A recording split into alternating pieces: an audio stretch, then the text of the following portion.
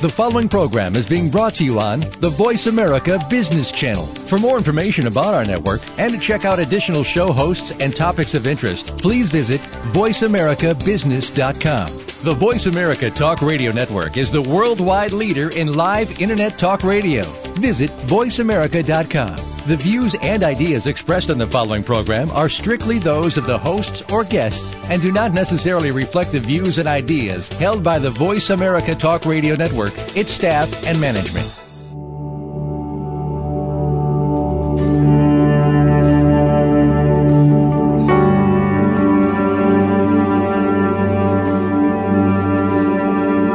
Welcome to In Discussion. Our guest today is Susan Picking, singer, songwriter, and emerging performer in the entertainment industry.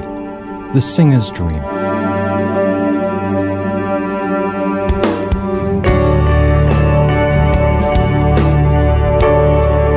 Welcome to In Discussion. My guest today is Susan Picking, a musician and songwriter who has developed her passion in the music arena over the past 5 years. Susan, welcome. Hello, David.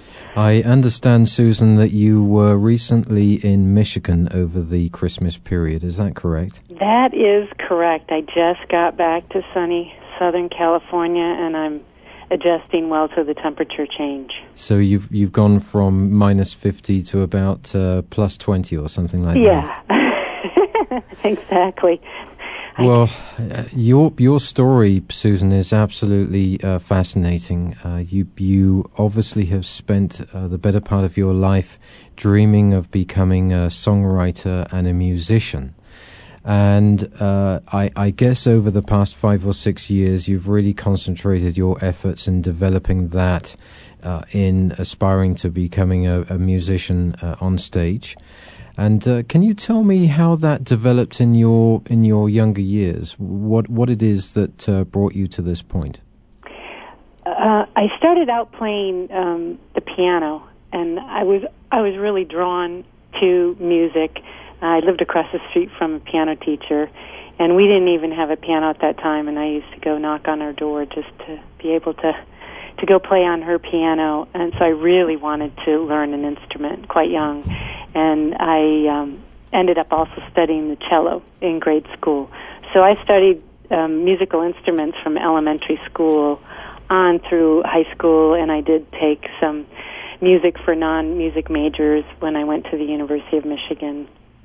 I didn't at that time think about music as a career. I was going into the route of journalism at that time, studying that.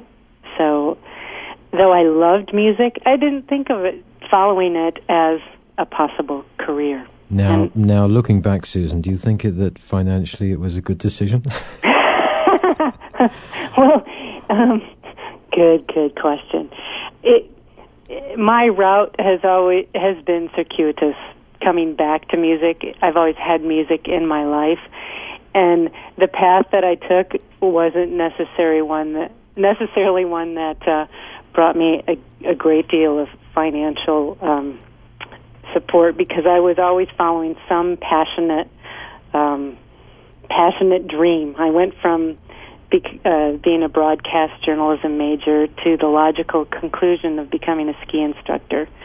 So that's not necessarily the next step to a very solid or lucrative career when you're first starting out as a ski instructor as well. So it's been a circuitous route. But if you look at your studying in journalism, you're obviously trying to utilize some gift to provide your audience with your thoughts, whether they be on paper or, in this case, in music. What is it that you feel is more important that you express in music than you could on paper? That is such an astute observation, and I think it was connection to people and relaying a message. And I did things that were in the entertainment area. I've always been interested and in performing groups throughout my life and throughout my studies, and so I think it was finding my niche and finding that music is my platform for conveying a message. Finding that was my gift and my means of giving a message or telling a story or being my conduit to connecting with people. Now, your initial journey here was exploring your passion through voice, but then you became a songwriter. Now, how does that occur? What is it that takes you from wanting to sing to becoming a songwriter itself? I did always love to sing, and when I became a flight attendant, I took my first voice lesson. I just thought it really sounded fun, and when I took that first voice lesson, I knew that I was doing something that I really felt that I was in the zone. When you talk to athletes or other artists, when they feel a connection to what they're doing. And I think I might have written my first song around the time I had my first voice lesson, and then I went a couple of years. But I've always been a student, so whenever I want to pursue something, I end up taking lots of classes. So I took voice lessons for several years, and then I started taking classes in Long Beach at Long Beach City College, and I took some in songwriting. I took songwriting workshops because I thought if I want to do this, I want to learn technique, and I want to learn what the masters can teach, in addition to listening to the really good songwriters. So I took a lot of classes, and then they just started spilling out of me. Yes, and in your biography you state that music is a healer. It is effectively a universal language. In fact, you've quoted as saying vibrational healing that occurs with your music. How does that come over when you're playing out in the public? How do you see that affecting people? I think music and vibration. I've been studying sound healing as well as music therapy and those types of things, and sound is a really powerful healer. Just the vibration of it when you're looking at the physics of it and how things vibrate, and you can become aligned. I don't know how much you know about the chakras, but each chakra in our body, from our head to toe, and their different chakra centers, are aligned with a specific note. So just in that, and that goes, Eastern philosophy, so that's really old, traditional a type of healing. And so there is healing that occurs just from the vibration of notes, and I think then you couple that with some lyrics that might touch a person, or drumming and different instruments that people can really connect to sound. And if they don't understand the language that you're writing in, they can connect to a voice, a drum beat, a guitar, or a violin, or a cello, and really respond to the instrumental arrangement of music. Yeah, and given the history that you've quoted with music as a dynamic, then for you it's a very spiritual well-being. Absolutely. Music definitely is my it's my meditation. One of my spiritual mentors has coached me on that we all have different means and paths to spirit, and this I realized really was mine. In fact, my mom commented to me when I was quite young that I worked out my issues on the piano. When I got home from school, she never had to ask me to practice. I just would plop down with my books, probably right at the piano bench, and I may not have been practicing what my piano teacher wanted me to, the Czerny or the Hanon or the etudes, but I dropped into something, and it transported me to a different place and cleared my head. So my mom always thought of it as my personal therapy, just sitting down at the piano. Well, that acts as an introduction to a track, Revolving Door. Can you give our listeners a small definition of that, and what is behind that? What is the message? Yes, the Revolving Door is the lyrics in the song, it's like walking through a revolving door in and out of chaos. And in my spiritual journey, stepping into clarity from a place of chaos and spinning through that revolving door, and what it's like on a spiritual path and evolving into something greater. And I talked to my best friend Darla on the phone, and we cackled about this one because, it's not easy being evolved. Don't sweat the small stuff, or so they say. Live in the moment, I just get through my day, 'cause it ain't easy trying to be evolved, going through those doors that revolve and revolve. The lessons learned, oh, it's a process. I need a break now, let's go to recess. Some days are hard, some days I struggle, but what I learned here is how to juggle. Don't sweat the small stuff, oh, so they say.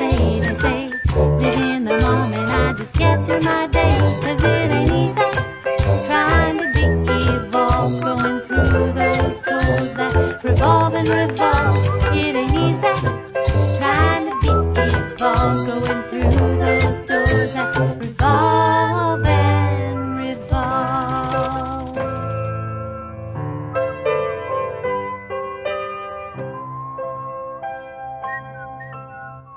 And that poses the question, therefore, Susan.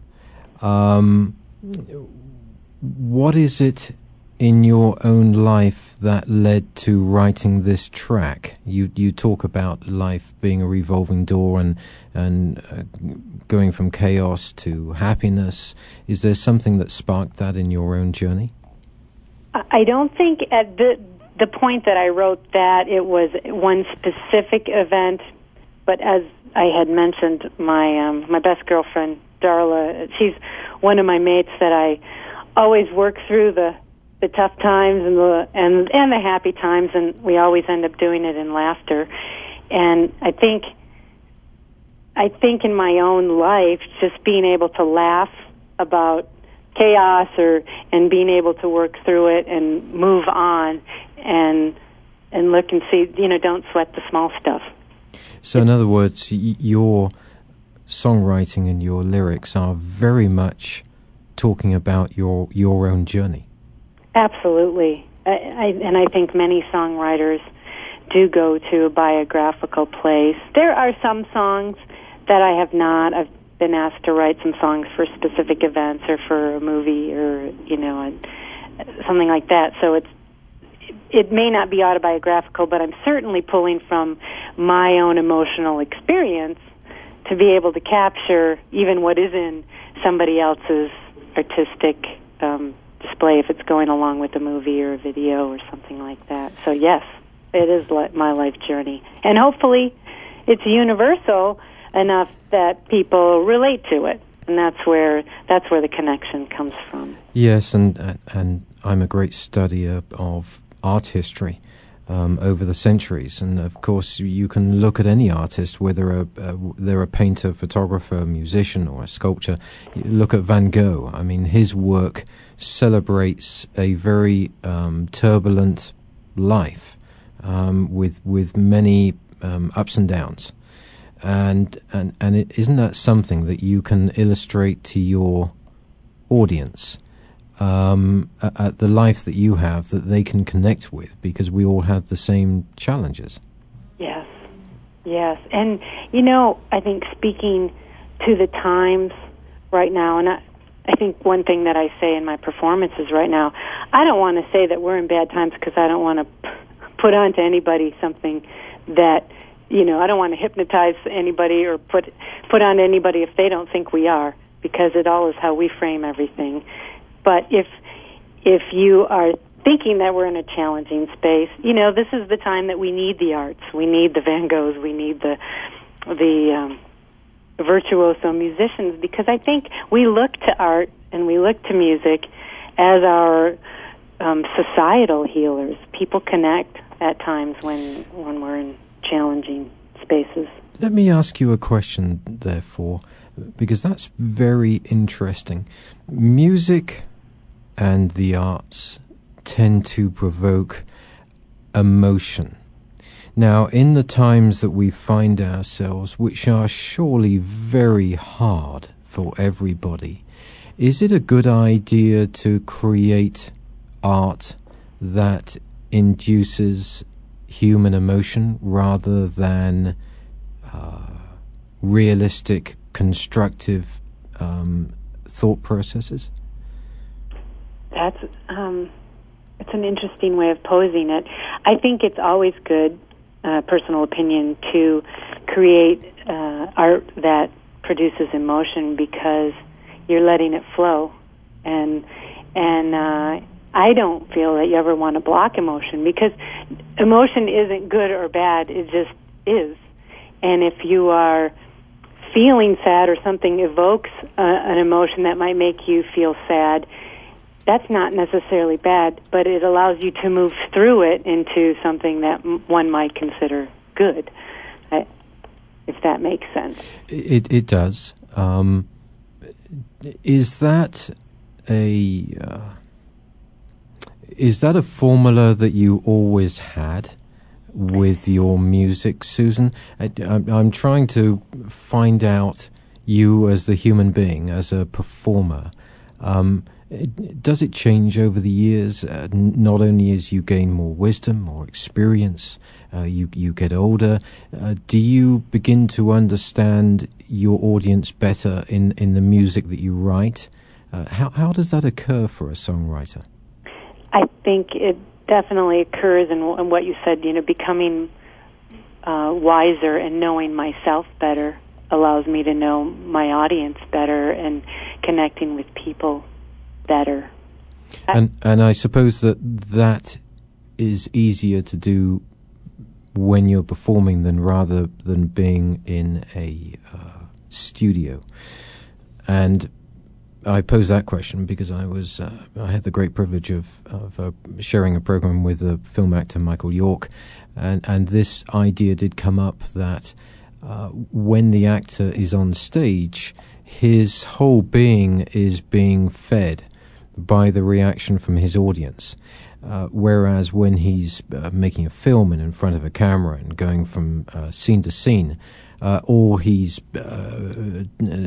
producing a voiceover in a studio for a cartoon or something like that, he doesn't have any feedback. He doesn't have something to feed off. Right. Is that true in music? Absolutely. Definitely in a performance, you feed off of who is in your audience. Take, for example, I just played at this wonderful coffee shop in Michigan about a week and a half ago, and a grandfather brought in his 3 or 4-year-old grandson. And his energy, the 4-year-old's energy, was really powerful because he was moving to the music and had a smile on his face. And what better confirmation to a musician than having the purity of a child moving and accepting what you're doing? That was powerful for me and fed me and gave me great joy, and probably made the performance better. Maybe I was funnier, came back with different stories because of it. But absolutely, it's powerful having that live connection. What are your typical venues to date? I've played such various venues, from nice restaurants, especially if it has a nice grand piano. I'll play at bars and then pull in a few other musicians. And I love coffee shops for the intimacy. I have found out, this is a new thing about coffee shops, is that so many people go to coffee shops to work, so they wear headphones. So they're not necessarily interested in the fact that I'm walking in the door and going to sit down at the piano. But I do like coffee shops. I do small concert venues, and I really enjoy that, because then you're really having a confirmed space that the person's just coming to listen, in addition to just being background music. I have played some bigger venues as well, especially doing Celtic music.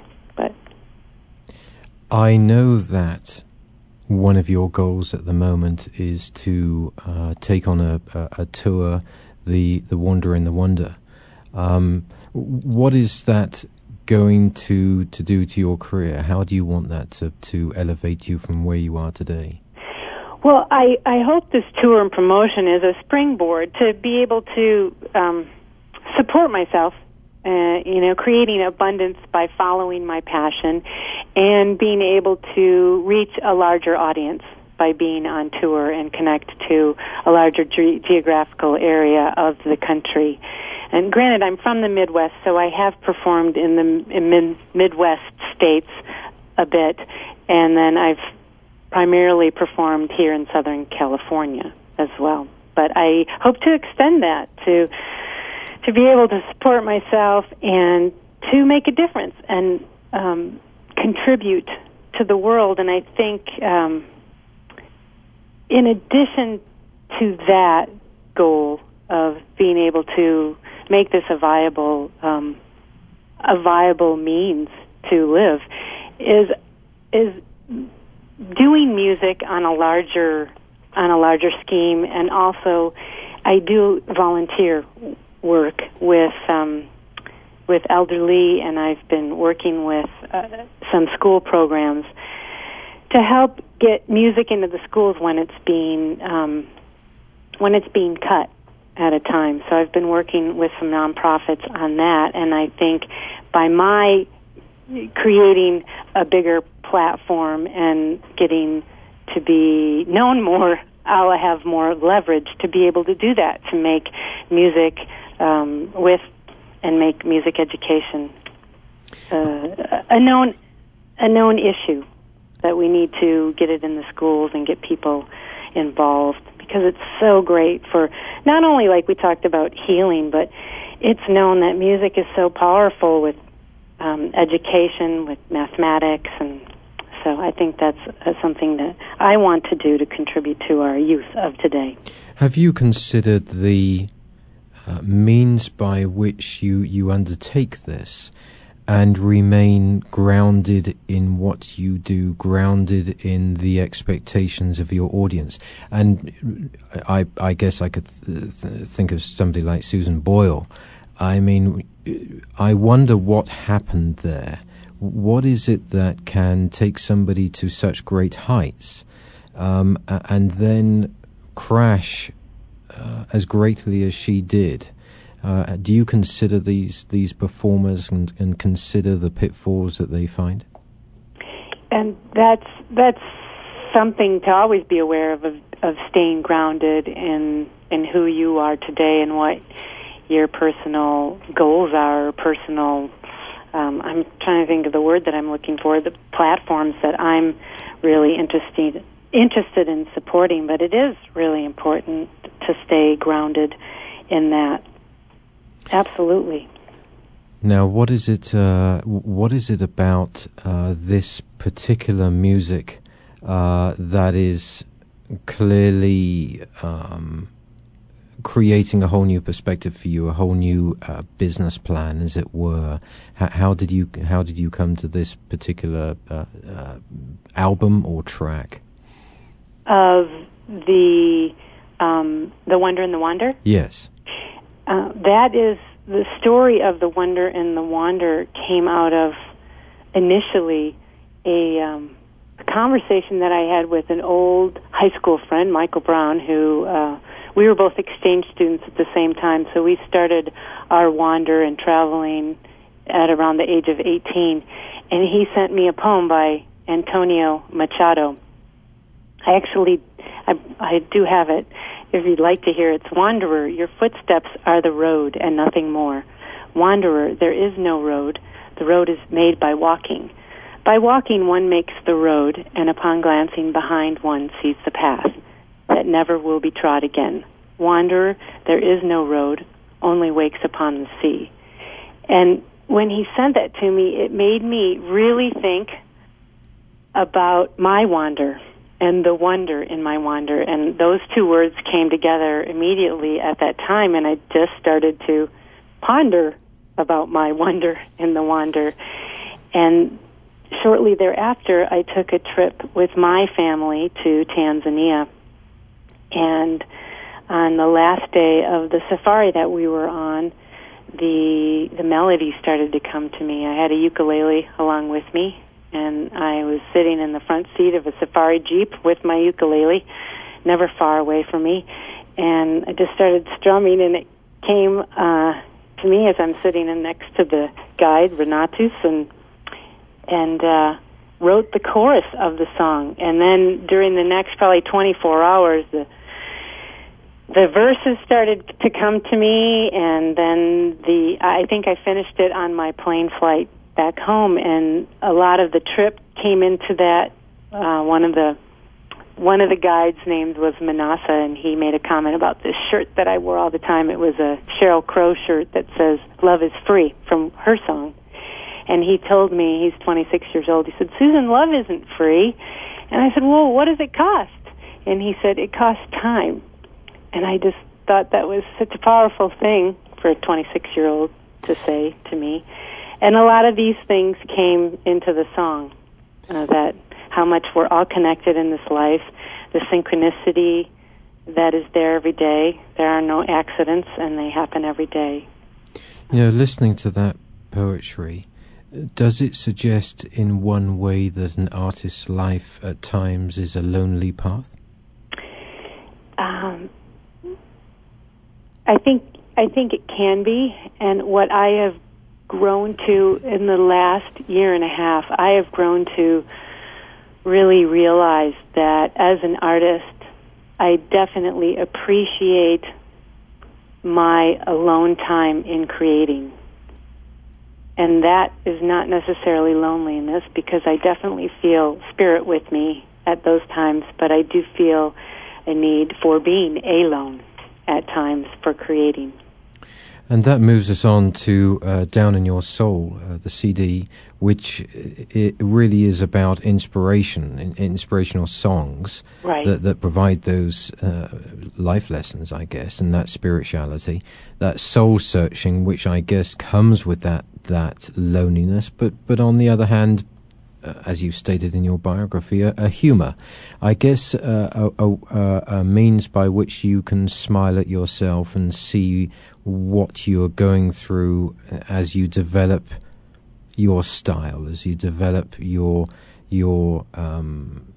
gifts. Absolutely, and that's I do hope that when people listen to this, that the songs are arranged in all different Americana styles.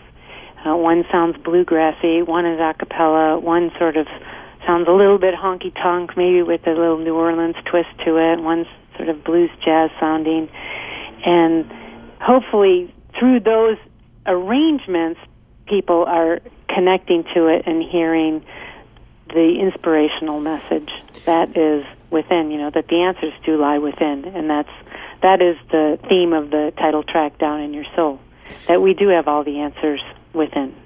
So we're going to listen to a track, I believe, called Why. Can you just give me a bit of definition for that track for our listeners? Yes. That is from, this is a newer song that is about the loss of a relationship and what you go through emotionally. So going back to what you'd said before, is it the emotions of what music bring you, do you want to stop it? And this is about letting that flow, because definitely music can take you to all kinds of places, feeling good, feeling love, feeling connected, as well as going through and working through tough times in your life, and this is working through that. All I want to do is sit here and write this love song. Just sitting here thinking about what might have been. Reading your love letters and feel that together we belong. Mulling all our memories all over again and again. Why does it have to hurt like this? I miss your scent and your sweet caress and your lingering kiss.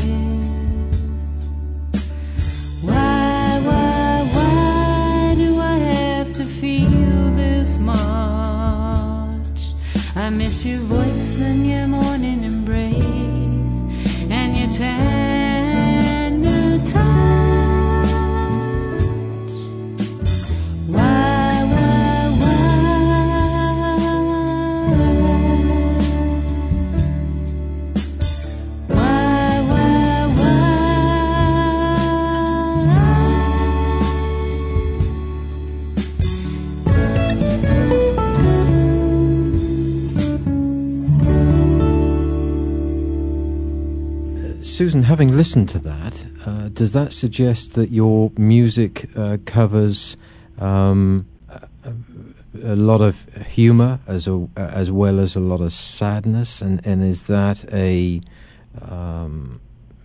predictable part of your music? Is that something that you have purposefully in the way that you bring your music together? Through, I think with any songwriter, your life is perfect fodder for any type of song. I mean, I found, like, over this Christmas holiday, when I was with one friend, and he would make a statement, and he'd go, "Well, that's a good song title." So I do find that, from day to day, I experience events, or if I'm relating to something that I'm seriously facing in my life, or going through a relationship, or a challenge. With my car today, I had to have it jumped twice. I could maybe make a song out of that. And well, I'm so sorry to hear that, Susan. And it's a new battery. At least you weren't trying to jump it in the snow in Michigan. I know. Out in the cold. It was 70 degrees here, so yeah. So, in other words, your music is brought together by those small snippets of life experience, and as that occurs, are those sorts of events indicative in the lyrics that you create? Yes, absolutely. Now, with the lyrics, are you writing first and then composing the music following that, or does it happen at the same time? It happens all of the above.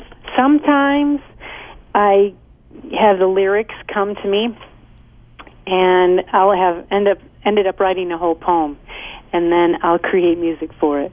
Sometimes a melody will come to me in my head, and then I'll get lyrics to fit in with the melody or the rhythmic movement of that line. Sometimes I'll be working with chord changes on the piano, and I think, "Oh, I liked that," and I play it over and over again, and then words will come to it. So it comes to me differently every single time. But I do think, like with songs, especially the ones in Down in Your Soul, they came really quickly, and it was I felt like I was channeling. I was in a space where the music was coming to me, that it was I was the vehicle, and I was the one putting the words on paper and making it come together. Now, the track "Why" from the compilation CD, I understand, won the Adult Contemporary category in the Independent Singers Songwriters Association contest. Is that one of many, and is that the type of award that you're looking for, or you're looking for greater awards in different areas? Those were all great honors, and that was a great honor. And that was generated by votes by fans, so that was really an honor to have people write in, or not write in, but go in and vote on the internet. And it was also chosen to be a part of the Songs Alive 2009 compilation CD, so that was a selection for that one as well, and it's being released. And I was chosen with another song.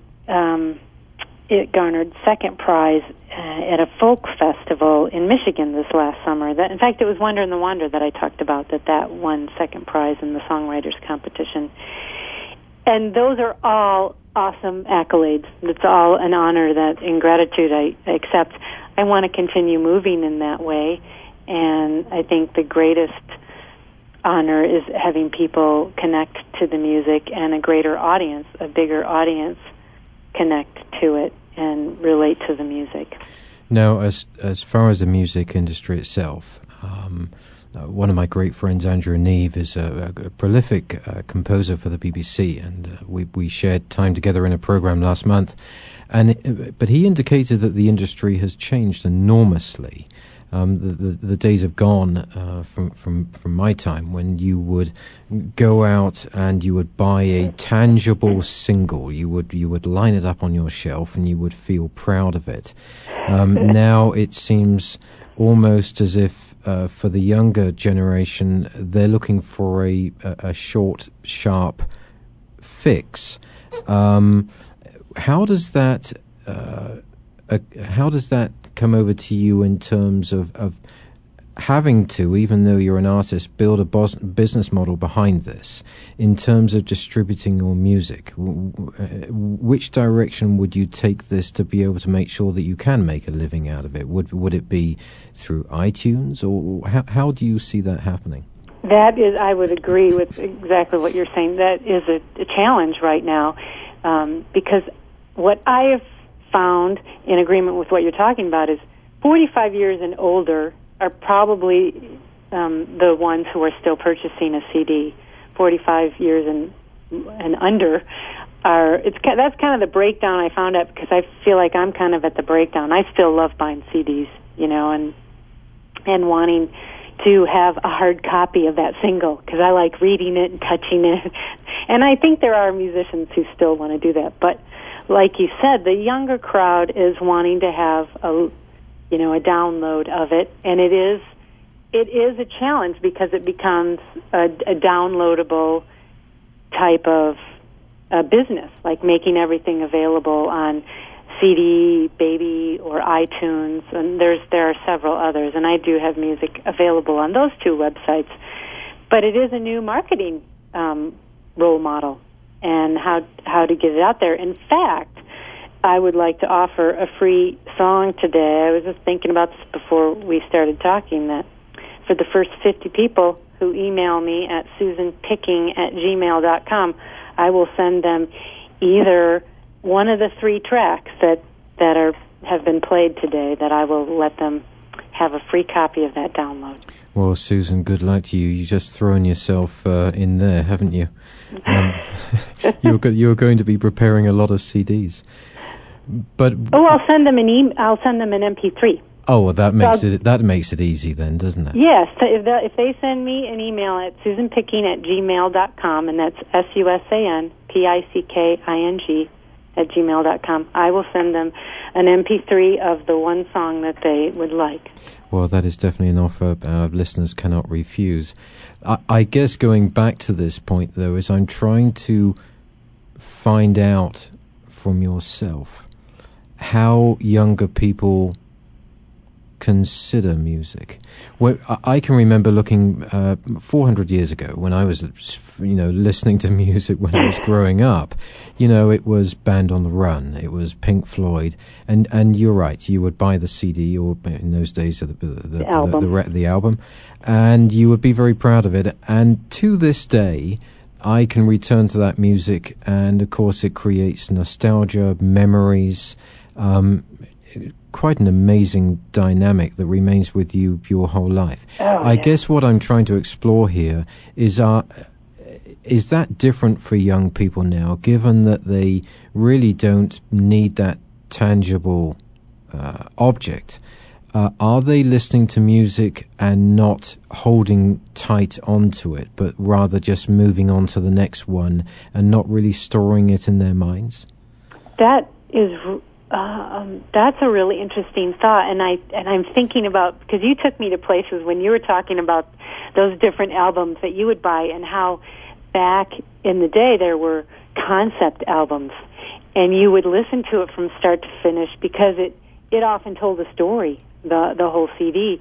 And with what's happening now with younger people, they might latch onto one song of something that might have been a story in being created in that concept CD package, and they're getting one song because that one's their favorite, and then they create their own iTunes playlist. And so I imagine what's happening is people create their own story with each song that they connect to, and they're not necessarily getting the concept of maybe what the artist had originally planned, but it still is the music and the message of the music. Well, I suppose that offers you the challenge of how to market it. Yes. I have to write really good songs. Well, really good songs, but I guess the challenge must be that there's so much of it out there. There's so many people out there in any sector. Yes. Whether it's music, painting, photography, whatever it is, there's so many people out there now. And of course, when you have the dynamics of Facebook and Twitter and everything else, it becomes overwhelming to the audience actually where to go and what to pick. How does a musician, you think, overcome that and to make it special? See, I'm asking the tough questions. Well, I'm thinking be really in tune with your songs and your music and being authentic. I think that number one is being authentic in who you are and what your song is, because that's when people most connect to your authenticity. So being really true to what your song is, even if it is about humor or being about something that isn't so positive, but being authentic in that song.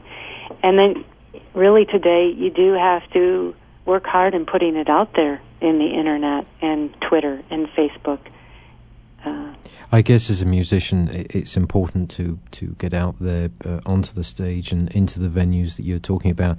And I am terribly fascinated about that venue that you so love. You know, the coffee shop, very intimate, and it's. As with anything, it's only by getting in front of people physically that you create that connection. And I'm sure that there was a time when music could be created and mass-produced and mass-broadcast, and it wasn't necessarily for the audience to actually see or touch or be around the artists themselves.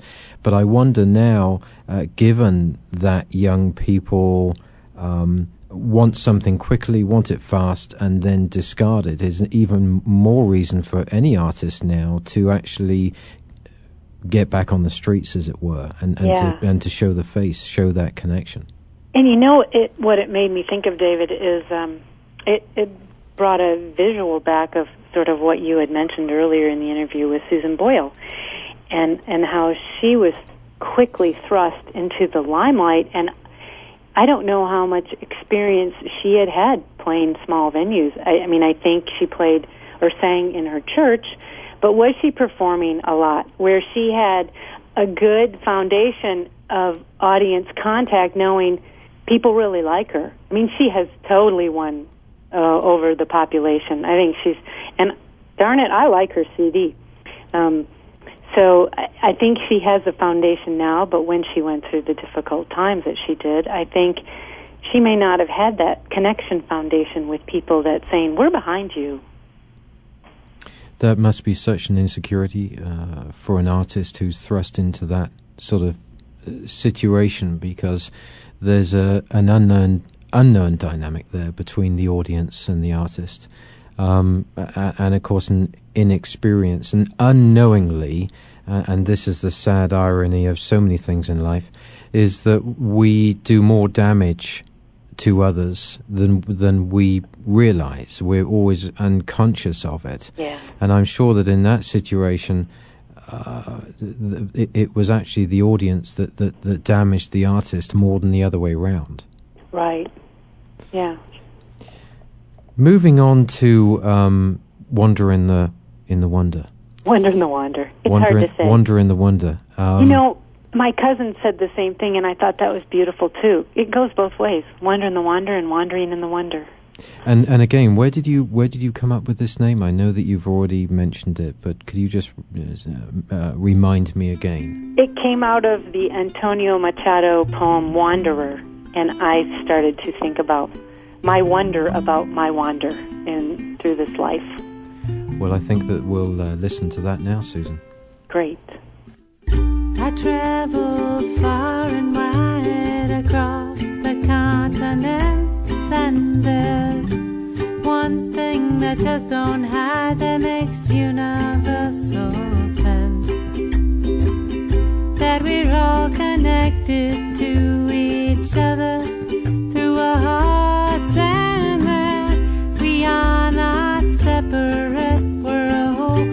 together part. Don't know where I'm going, or even where I've been. I'm just out to wander, don't know when I'm home again. Wondering my everyday and how I get along.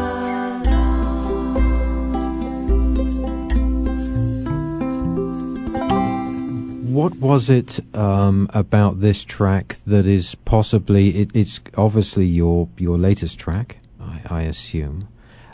Is that creating or setting up a precedent for you now in your future journey, Susan? It's, well, and the title of it is, it has become a promotion. My blog is titled Wonder in the Wander. I'm prefacing a lot of things with Wonder in the Wander, because that's how I approach life. You know, there's so much wonder in this life that we all have, and being in a space of gratitude with that. Now, is this going to be an album? How is this going to play out? This song has been recorded and is on the Take 3 demo that I have. That is just a sample. I have only a couple of those left of this 3-track demo. And these songs are going to be on another CD, which I'm in the midst of recording, where it'll be a full-length CD. And because of what we were talking about with where music is at today, I'm not sure how many CDs I will actually produce, but it will definitely be available on downloads, iTunes, and CD Baby for people to pick out different songs that they would like. Now, in this music, are you working with bands or orchestras, or are you mixing this yourself? And where do you want to go? Do you want your music to involve many musicians? Typically, I've worked with many musicians on the last CD. I had a lot of friends that were a part of it, local Los Angeles, Long Beach musicians that were a part of the project. This one I have been working with a few guys in particular, but with their busy schedules with music, I have been pulling in different musicians as well. So I end up bringing in a band feel with a drummer, a bass, and a guitar player. On Wonder in the Wander and Why is with the group that I've been playing with a lot this year, and that's with Lou Urquidy, Ray Eklund, and Mario Johnson. And they're the 3 that I've played a lot with this past year. Now, as you expand that relationship and you play together more, is it likely that they will impress upon you different styles or a different genre? What is it that a band can do behind you?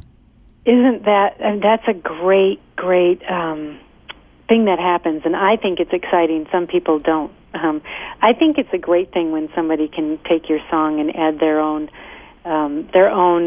little piece of it, whether it be in a different genre, and trying out what it can sound like, because I think that brings a whole new life to music. And the influence of other musicians, to me, is really exciting and can push me in a new direction, and also hopefully help me grow as a musician, to try different things and try new genres and grow and expand.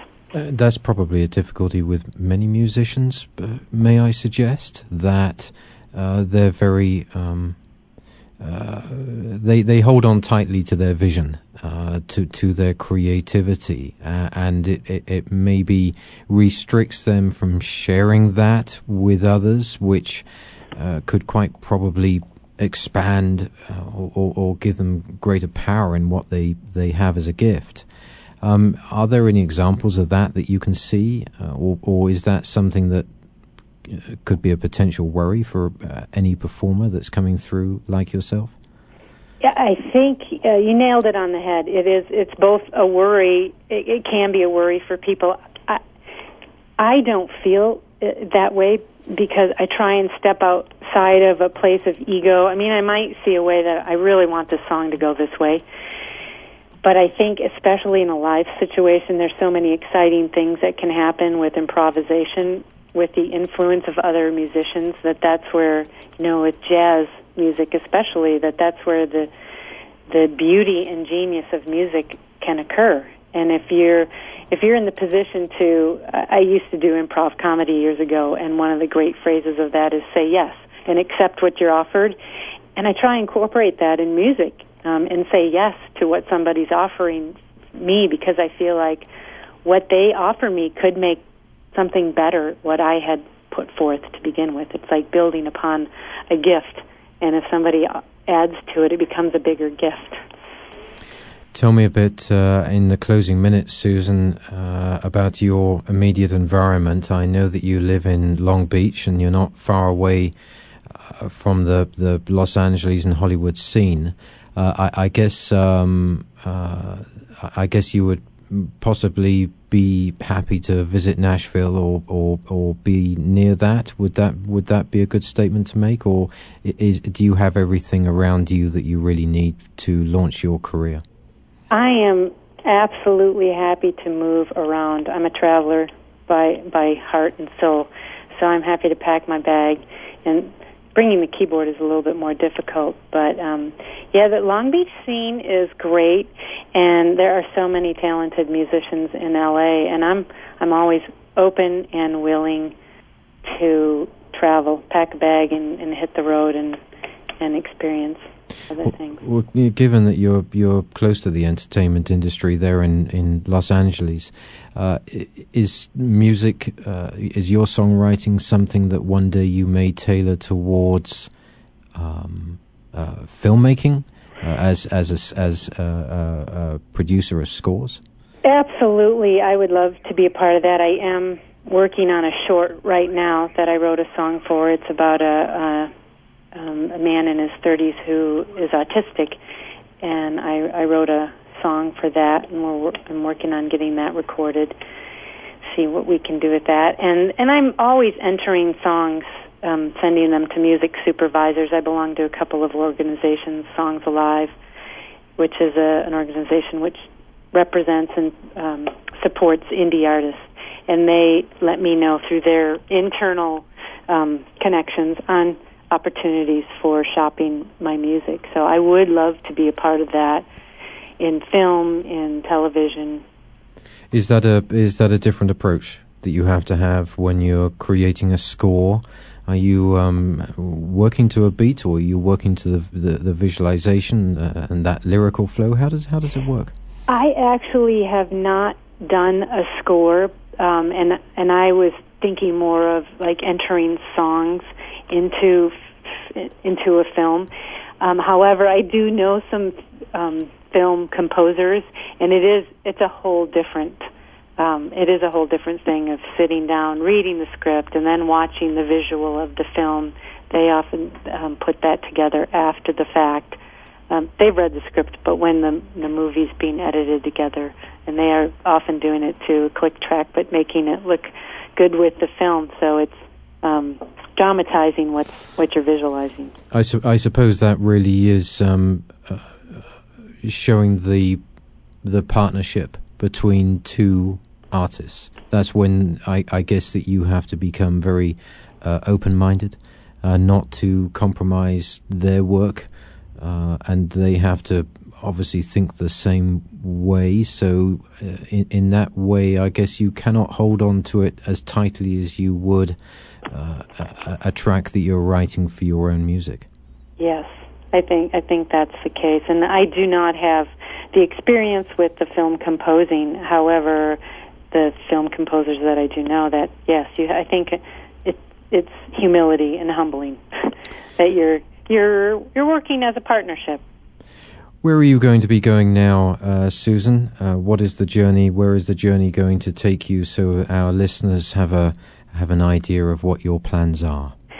Well, you'll be able to check me out on my website at susanpicking.com to find out where I'm playing, and that has my links to MySpace and Twitter and Facebook. Oh my goodness me, you're way out there, aren't you? I am. I'm working on it, David. I'm working on it. I'm using the social networks. That's where I'm meeting a lot of my new friends, and and old friends, actually, reconnecting with old friends. But, I'm working on this Wonder in the Wander tour, and that will be posted when I get that finalized. And I have a marketing team advising me, working with me on that and where we move forward with that. And continuing working with youth and with the elderly and making connections like this with people like you. What is the, finally, Susan, what is it that you wish your future listeners to know about yourself in summary and about what you want to bring to them as a human being? I'd like to bring a little laughter, inspiration, joy, a sense of love for themselves and other people, and connectedness, how we're all connected. In fact, may I sing something? You may. I would like to sing, and this is traditional Irish. I got it off of a Kathy Ryan CD. It's the chorus of a song that I think aptly says goodbye. So it's, so here's to you and our time together. I'll share with you a parting glass, and we'll bid adieu with some smiles and laughter. Our time apart will be short and past. Susan Picking, it's been a great pleasure to share your life with us on the show today. I do wish you so much joy and success in the future. Thank you so much, David. It was so much fun talking with you, and I really am grateful for this opportunity. Thank you. Likewise. And to our listeners, thank you for joining us today.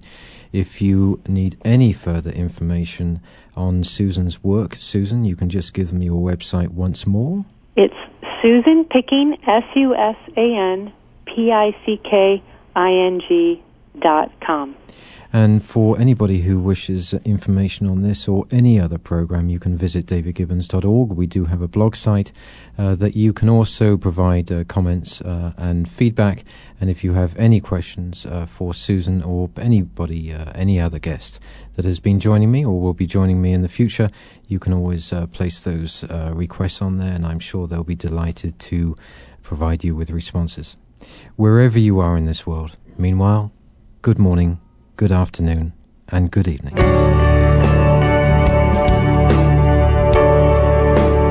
David Gibbons in Discussion welcomes listeners' comments and viewpoints at its blog at davidgibbons.org. This programming is supported by organizations and firms in the private and public sectors.